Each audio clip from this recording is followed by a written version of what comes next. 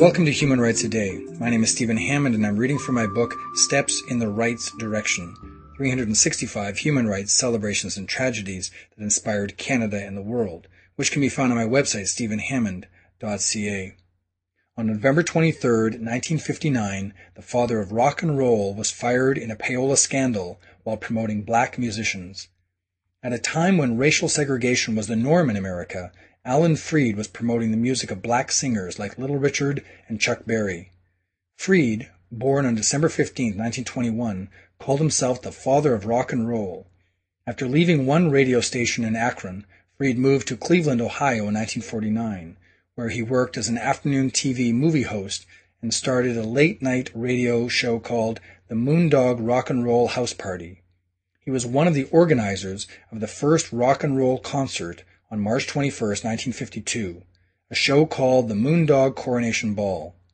Freed moved to New York City, and in addition to radio, in 1956 he created and starred in rock and roll movies such as Rock Around the Clock.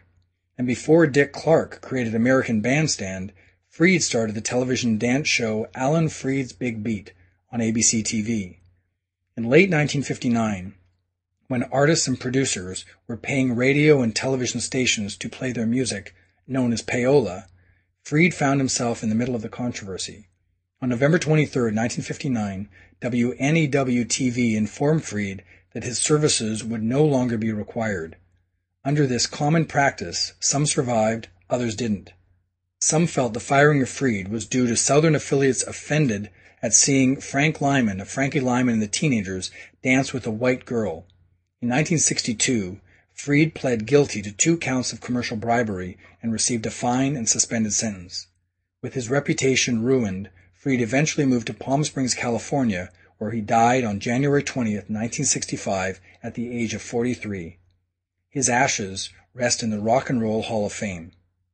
That was November 23, 1959. If you'd like to hear a human rights story each day, be sure to click on the subscribe button and I'll tell you another story tomorrow. If you'd like a link on your website of these podcasts, send an email to stephen@stephenhammond.ca and we'll get you the necessary instructions. For more information on human rights, go to my website, stephenhammond.ca.